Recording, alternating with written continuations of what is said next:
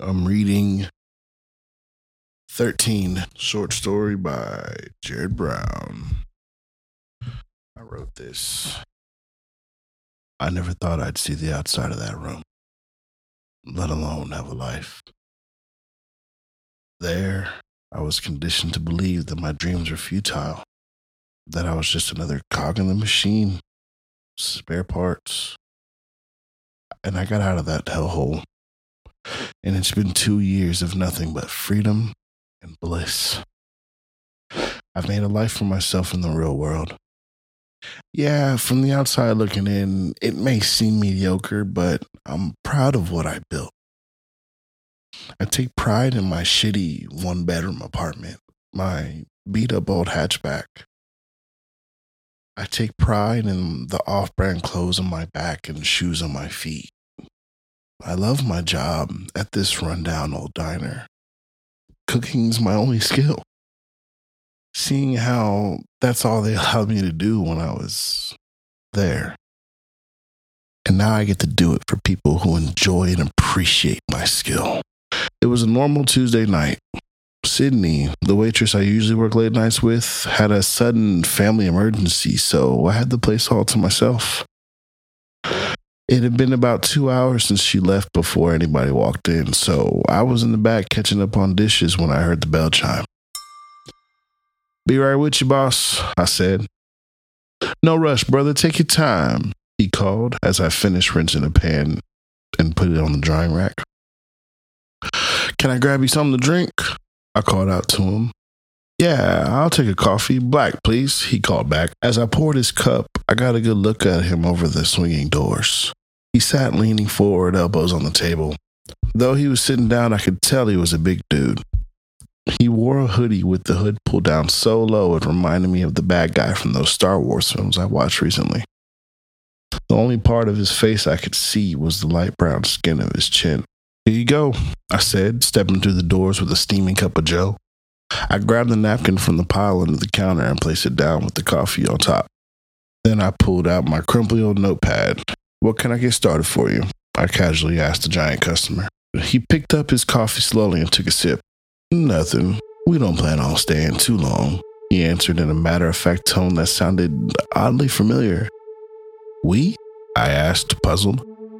I looked out the window to the parking lot and there wasn't a car in sight. He took his hood off. Long graying curls tumbled from beneath it, then looked up at me with dark brown, almost black eyes. My eyes. It was like I was looking into a mirror, but my reflection looked much older and had a sadistic, amused smile. "Long time no see, 13, said my sardonic reflection. "We missed you so much." "One?" I gasped, stomach tightening with fear. I took a retreating step back, then felt cold steel on my neck, followed by a heavy metallic click. "Don't even think about it, bitch," said the man behind me. "Go over the counter and have a seat at the table." Shit, I thought, sneaking a glance back. It was 3, my least favorite doppelganger. He had his hair pulled back in a tight bun, and though he looked older than me, he looked much younger than number 1. I climbed over the counter and followed 1 to the table. "Where's 2? I thought you guys were inseparable," I inquired to 3 sarcastically. I was answered with a blow to the back of the head from 3's pistol and fell onto my knees. "When you escaped, you stabbed him pretty deep and he didn't make it, asshole," 3 screamed down at me. "Now get your ass up off the floor and sit the fuck down." Groggy and seeing spots from the blow, I reached back and felt warm blood where I was bludgeoned. Struggling, I got to my feet and slid into the seat across from 1, who was looking at me curiously. "You cut your hair, 13, he said humorously as 3 scooted in the seat, trapping me against the wall.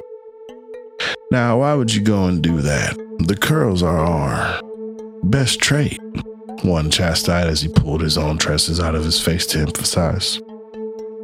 "Because he wanted to feel like an individual," inserted a new voice. My eyes widened with horror at the familiar voice from the kitchen. As if it was their cue, 10 more of my doppelgangers, all wearing black hoodies and sweats, walked out of the kitchen looking younger and younger as they poured in. They made 2 rows facing one another. 5 stood on one side, the other parallel as they got down on one knee, bowing their heads submissively. Then he walked through the swinging doors, hunched over as he leaned on his cane, wearing a pristine Persian blue suit with matching shoes. It was him, the original. A flood of traumatic memories came to mind from the hollow ticking noise his cane made when it hit the floor. He looked at me, and though everyone in the room had the same eyes, his glare was unbearably calculating and cold. "Hello, 13. I've missed you," he said, sounding uncomfortably sincere, sitting down across from 3 as one scooted towards the wall. "Especially your cooking," he recalled while licking his lips. "None of your predecessors had the same gift in the kitchen as you." My heart felt as if it was going to beat out of my chest and onto the table. "Please, Jared," I began, but I was abruptly interrupted by 3 breaking my nose with another blow from his pistol. "How dare you call the original by his name? The fuck is wrong with you?" he yelled, getting ready to hit me again, but the original put his hand up and 3 stopped short and reluctantly lowered his weapon. "You're always a pain in my ass, 13, the original said as he looked up, recalling something. 1 and 2 were both against your creation. They said 12 was enough and that 13 was an unlucky number." He took a deep, wheezy breath. "And seeing how you stabbed and killed 2 on your way out, it seems they were right." His smile fading into a scowl. "You've been nothing but a cancer to the entire operation, thinking you're above the others. Well, you're not." He spat with a look of bitter contempt. The original bellowed, "You belong to me."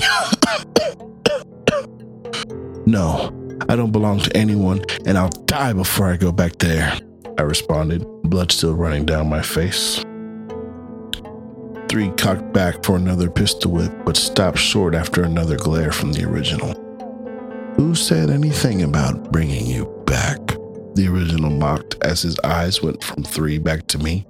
Reaching into his coat, he pulled out a gold revolver and aimed it at my head, his weak old hand shaking. But I didn't flinch. Defiantly, I stared into the black abyss of the barrel, chin held high. The original grinned. "For what it's worth, 13, you remind me a lot of myself," he said, cocking back the hammer with his free hand. "In fact, that was your downfall." Smiling, I closed my eyes. They say when you die, you see a highlight reel of your life, and in my last moment, I envisioned the last 2 years of freedom, of bliss, and smiled.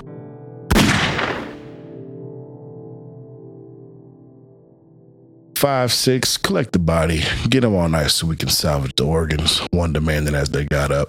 "The rest of you, clean this shit up." All the doppelgangers began to do what they were told, except for the youngest of them all.